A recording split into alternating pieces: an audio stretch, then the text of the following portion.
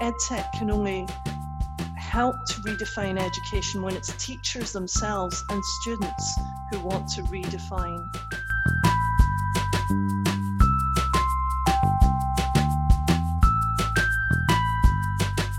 Welcome to Solar Spotlight, the podcast from the Society for Learning Analytics Research, SOLA. In this podcast series, we have conversations with guest speakers to engage the wider community with leading research practice and key issues in learning analytics. I'm Yishan Cai from the University of Edinburgh, the host for this show. The topic we are discussing today is turning crisis into opportunities, EdTech, analytics, and education. According to Holland IQ, EdTech started the last decade with 500 million of venture capital investments in 2010 and finished 14 times higher at 7 billion in 2019. Over the first 6 months of 2020, 4.5 billion of venture capital was invested in EdTech, which sets up the sector for a potentially record-breaking full year. Alongside this trend is a rising concern about education being redefined by EdTech companies, especially during the COVID-19 pandemic, when these companies emerged to provide solutions to educators and learners, meanwhile profiting from the disruptions that we are experiencing in education. It's important to take a moment to reflect on the changes that the current trends may bring to learning and teaching, and think about the responsibilities that we as a community share in enhancing learning using data technologies. I have great pleasure to welcome two special guests, Professor Alison Littlejohn from University College London in the UK, and Mike Sharkey from Arizona State University in the US. I'll let them tell us a bit more about themselves and what they do in relation to using data and relevant technology to enhance learning. Well, hello, I'm Alison Littlejohn. I'm the director of the UCL Knowledge Lab in University College London, and that's a research centre focused on the future of learning and communication with technologies. So the lab includes around 50 people. It's very interdisciplinary. So we've got people from AI, data scientists, learning analytics, anthropologists, educators, all kinds of disciplines working together. And we work across a range of different areas of research. My own research is in professional and digital learning, and I'm focusing on learning as a way to address global challenges. So examples, looking at scaling education through online learning, working with the finance sector to understand learning and uncertainty, been working with the energy industry, looking at improving industry and particularly reducing learning from incidents, and then working in the health sector, focusing on antimicrobial resistance and how professional learning can help reduce antimicrobial resistance. Hi, I'm Mike Sharkey. I'm the Director of Data and Analytics at Arizona State University. So that is our data team under the university's IT department. And what we do is we do what we can with data to help support student success. So our team will be moving data, we will be visualizing data, using innovative tools to analyze data any way we can to support the university and our students. It's a wonderful role. I've got a phenomenal team who works with me to do this. I've had a long career in data and analytics in higher ed over the last 20 years. I've worked for universities, I've worked for vendors, I've started my own analytics company, and so I've seen the space from all sides. And I was at the first LAC conference back in 2011 in frigid Banff, Canada. So been a big contributor and supporter of LAC and SOLAR since it started. Yeah, so Mike and Alison, in the past 6 months at least, we know that the pandemic has really transformed the educational landscape quite dramatically. I was wondering, in your recent experience working with your teams at your university or even across universities, have you observed any changes in terms of the conversation universities have with the EdTech industry? Well, there's no doubt the conversation has changed. So in most universities, digital education was before at the margins of face-to-face teaching. Universities have now, in a very short time, gone online. And of course, the speed of change has brought both positives and negatives. On the positive side, universities are taking digital education more seriously. They have to, because millions of students worldwide have moved to studying online, and that's the primary way of studying right now during the pandemic. There's better investment and consideration of what's possible by the senior teams in universities, and teaching staff are all now skilled to at least a basic level in digital education. So we've seen many, many positives. However, on the negative side, there's been a so-called pivot to online teaching, where some universities literally went online over a weekend. This was not well planned, and it's tended to replicate lectures and didactic approaches to instruction, rather than thinking about all the opportunities that we have with technologies. It also means that the edtech industry, particularly the so-called edtech giants like Google, Microsoft, and so on, have had an inroad to public education systems. For example, we've seen in the news, New York City, which already planned to use MS Teams for its school system, accelerated the adoption of Microsoft products. Well, this has benefits in that students learning from home have access to educational resources and support. However, there are also huge risks, particularly the opportunity for companies like Microsoft to introduce systems that track students without the level of questioning which may have been there before in terms of thinking about how we gather data in public systems. Mike, what's your experience like? Did you also observe any similar or different aspects that Alison shared with us? Yeah, very similar to Alison. I mean, obviously everything changed, and I'll share some thoughts here. And just to clarify, these are my thoughts, not necessarily those of Arizona State University, as I'm not a spokesman for the university. But I think the biggest thing that's changed, to try to sum it up, is urgency.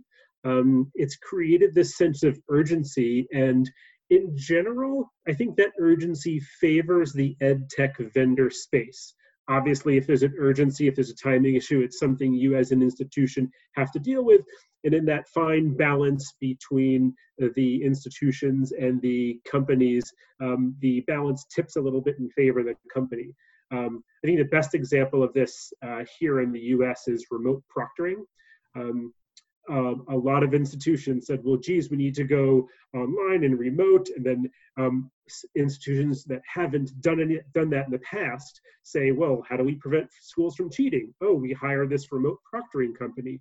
And if you've been paying any attention to what's going on, that is riddled with issues. There's obviously some positive there, but there's a lot more negative. So that's a great example of how this urgency has caused issues. On the other side, another example here in the States is the California state system. What they did is they decided very early on to go online. So for the fall 2020 semester, they decided in June, if not before, and said, we're going to go online. And just recently, we're now in the fall semester, they've already made the decision to go online in the spring. Because they made that decision so far in advance, they've given themselves time, they've reduced the urgency, and don't have to cave to certain agreements that they might not otherwise do. So I think that urgency is the best way I see it, and you see each institution handling that in different ways. Right. And we also see that since the pandemic outbreak, institutions have to really shift teaching online very quickly, and there's a lot for us to adapt to. So currently, we see that edtech companies rise to provide solutions for learners and teachers, and there is concern about edtech redefining education, or perhaps it's not necessarily concern per se, but just a phenomenon in general that we are seeing. So based on this, I was wondering what your observation is, whether you agree or not that edtech is redefining education, and what you see is good or bad. Sure. I mean, I'll start and just say no. I don't think edtech is redefining education. I think that is giving edtech too much power and agency, which it doesn't have or deserve. my views are very US-centric, obviously, from my career being here. Things like government funding and policy for education, tuition and financial aid, the value that employers put on a degree, that's what defines education. To me, if someone claims that ed tech is redefining education, they're probably trying to sell you something. I've been an ed tech vendor. I've had my own company, so I understand what it means to be on that side of the table. And it's wonderful to work in partnership with institutions. But personally, from my 20-year career, to say that ed tech is redefining education is giving it recognition that I don't think it quite deserves. Alison, do you agree with that? I do agree. I'm very wary of terms like redefining education or fixing broken educational systems. And I agree with Mike. These terms are sometimes used by people who are trying to sell something, entrepreneurs or even the edtech giants, to try and sell their products. And these products sometimes actually reproduce the educational systems that they're claimed to replace and fix. Sometimes they actually exacerbate existing problems that we have within higher education rather than solving them, for example. So I think that EdTech can only help to redefine education when it's teachers themselves and students who want to redefine. And so the EdTech industry needs to work with the sectors to try and identify what needs to be done and reduce effects of problems that students and teachers face every day. So, I mean, some of the current issues, I mean, in the pandemic, we're in a very unique point in time. However, prior to the pandemic, there were issues like student well-being, for example, that were becoming more prominent in education. We know that universities traditionally have offered advice to students, but we really need to professionalize that advice much more to offer student well-being support in a much better way. Now, technology can help with some of that, but it's not going to provide the full solution. And particularly when we talk about students being on campus, then some of the solutions or improvements to problems that we have are likely to be a combination of technology solutions that can simplify or improve or make things more efficient, or help us see patterns, for example, but working alongside humans who are professionals, either teachers or healthcare professionals or advisors of studies who work with the students. Yeah, I mean, I love what Alison said, that there are plenty of positive things that come out of EdTech, but the foundation of education, student well-being, sound pedagogy, like those have been around for ages. And you give a teacher a piece of paper and a pen, and if they're a good teacher, they can do a great job teaching. You give a teacher a piece of technology, and it's a bad piece of technology, they're not going to do a good job teaching. So it's really dependent on those core foundational pieces. One of the things that we've found since the pandemic, we set up a study to understand the experiences of university staff and academics when they started not only teaching online, researching online, but also working from home. And so this study is called Moving to Online Teaching and Home Working, MOTH, and we have a website at UCL that tells you a little bit about the study. But one of the key findings is that some of the issues that people face are already systemic within the system. And we found that the Moving to Online study has simply made these problems bigger, so exemplified some of these systemic problems. So if I give you an example, we know that students need even more pastoral support than they had before, because, for example, on our campus, we have students from all over the world, and we had to advise them to go back to their country of residence. So then they're learning not only online, but at a distance and in a different time zone. They also have other concerns. For example, their partners or parents might have lost their jobs. They might be ill themselves. So a lot of our academics were spending a lot more time online giving pastoral care to the students. Now that's quite difficult even when you do it face to face, but when you're doing it online, it's mediated by technology and you're doing it from home, it becomes a very complex situation. For a lot of our academics, they were putting in far more hours than their job spec says that they're working, and they're trying to talk about very sensitive issues with the students. And they're doing that from their own home. And sometimes if they've got very little space at home, that can be very complex. So how do we improve this now that we've done this pivot online? We're going into the first full academic year when we know our students will largely be learning online and partly face-to-face. Well, we can look back at what happened last time and we can make sure that we put in systems and processes that help us improve. Some of those systems will be technologies, but a lot of them are just simply about the processes and the human interactions and how we make those more effective. Again, agreeing that EdTech is not redefining education, I look at the monopoly that the degree has in the workplace. Many jobs must have a bachelor's degree. That's been a stranglehold for decades. Now you see Google saying, we're going to offer 6-month certificate programs and we will hire people from there regardless if they have a degree or not. That changes the game, right? What do companies accept as proof of learning? So that gets into competitors like Google offering certificates.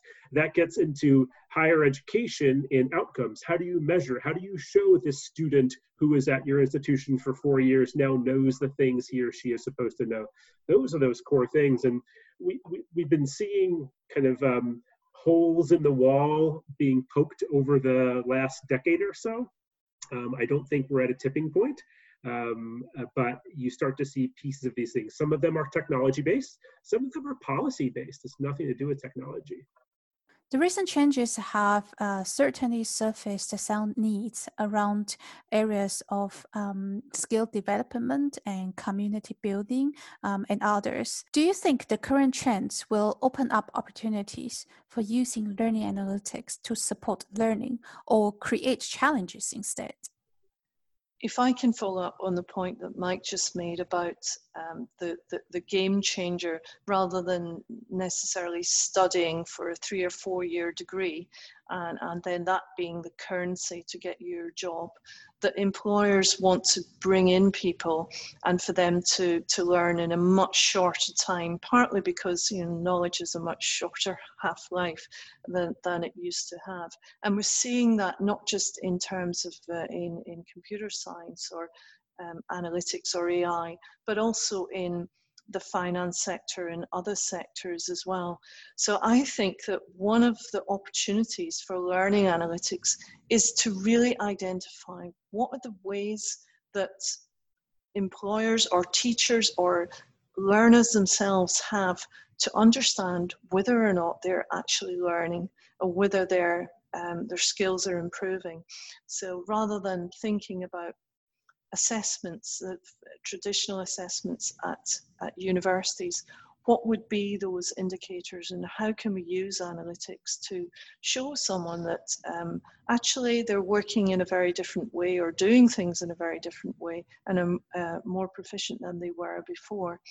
And part of the reason I think this is really important is because we've seen education systems decide not to have exams during the pandemic.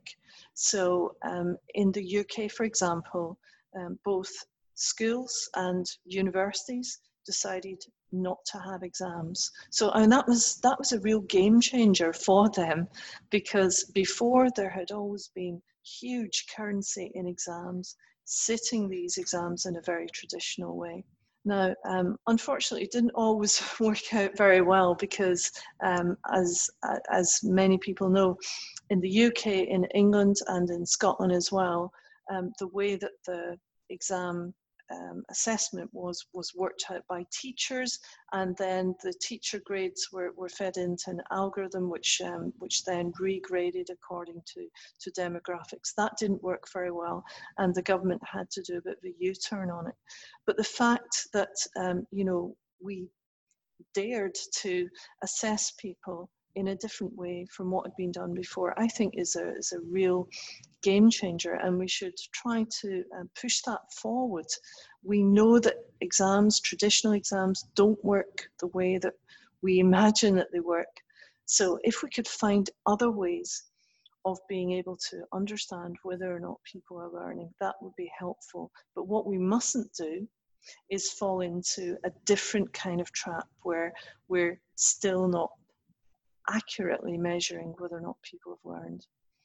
Yeah, Ishan, you ask, if the current trends will open up opportunities for learning analytics, and it's really, in my mind, it's the same answer. The ed tech learning analytics is not innately good or bad. It's how you apply it. So I was going to bring up the A levels as well as a poor way to apply technology to learning, and you know that 100 times better than I do because it's in your world. On the positive side, I look at things we've done with Zoom. So we now have students taking classes on Zoom. Here at ASU, we get the Zoom data. So we can see students and if they were engaged in a Zoom class, and we might not know that information. Now, we're very cautious, like you don't want to make assumptions about it that you don't know could be false or could cause any issues, but it really helps us get a better idea of students. We've actually used it in a real positive way. When we switched at the start of this semester, we were able to see, are there students who are not engaging? Because if somebody is not physically in class, and if they're not on Zoom, they may not be learning, they may have issues. We wouldn't know about that. We can now see that, and if there are students who aren't engaged at all, we can reach out and drop them a note and say, is it okay? Is the semester going all right? Is there anything I can help with? We have so many people set up to support students and their well-being, but we don't always know that they need assistance. So they're very positive applications, but again, it's what you do with it. It's not the technology itself. So I think in general, the winds are blowing in a favorable direction for data and analytics in higher ed. But still, it depends on who you are and what you do with those data. Yeah, back to this A-level incident that Alison brought up earlier, which caused a dramatic outcry here in the UK, and lots of scandals as well, and certainly has also caused distrust in algorithms. So I was wondering what you both think in terms of how we can build a trustful environment for learning analytics, especially in this current climate. I think the first thing we have to do is get the balance right between public and private systems, and we've talked about that during this discussion. We need to recognize the tension between for-profit companies. For example, if you're starting an ed tech startup, you need to make a profit to be able to continue the work. But then there are private education systems that are trying to address very deep systemic societal issues and are for the good of society. These two perspectives don't always match up, but when they do, it can work very well. The second thing is we need to design learning analytics that starts from a human rights perspective. For example, the European Union introduced the GDPR legislation to give citizens more control over the use of data about them. Now, this approach can cause headaches for computer scientists or learning analytics colleagues developing systems, but it's right in its intention to put human rights first. So I think if we start with a human perspective, that's a very good starting point. The third thing is to base systems on existing problems and to work with teachers. The teachers are the professionals, they understand about learning. Make sure that systems use their knowledge and have an understanding of what it is to be a teacher. So, for example, I mentioned earlier student well-being. The pastoral care that teachers offer is critical for learning, but it's often unseen and unacknowledged. And a lot of systems can inadvertently be developed in a way that overlooks pastoral care, and it can almost de-skill teachers.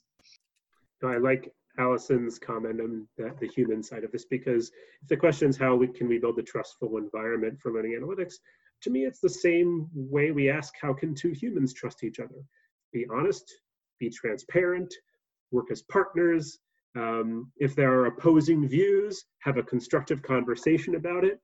It works the same, right? Vendors need to be honest and transparent with the institutions. Institutions need to be honest and transparent with the students. You shouldn't have vendors using data for things that they shouldn't be, or they don't disclose. And you shouldn't have students taking to Twitter and going off on a rant when something happens if they're not fully informed about the whole situation. And so the more we can open these discussions between the two parties, I think the more trustful it is. And there are some wonderful examples on this advisory board I was on. We had different universities from around the world, and they would share examples of, oh, here's the page we have on our website where we talk to students about what we do with information, what information we have. So there's a lot out there. I think it's just about having this open conversation and dialogue. And as we know in this day and age, everybody is about sharing and having good constructive dialogue. Nobody gets against each other and has any negativity, because it's all such a good thing these days.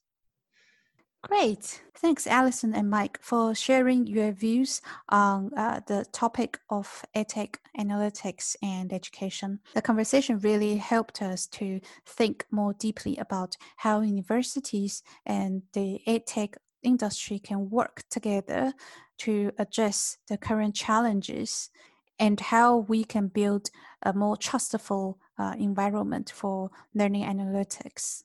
And now it's time for a game with you both. Our special guests are invited to share with us 3 statements about themselves, and one of them will be a lie.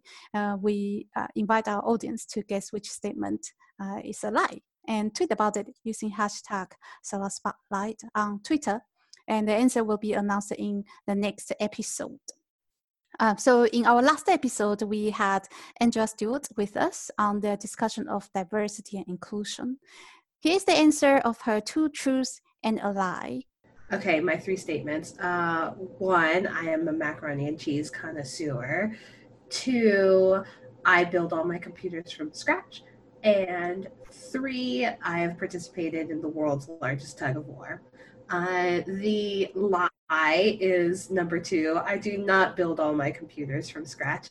Okay, now let's hear some interesting facts about Mike and Alison. So here are my 2 truths and a lie. Number 1, I hiked across the Grand Canyon in one day. It's called Rim to Rim, and it's about a 24-mile hike. Number 2, I appeared on the game show Jeopardy on TV. This was years ago when I was in my 20s. Number 3, I ran the New York City Marathon. It's been a goal of mine ever since I started running. Alison, what do you think?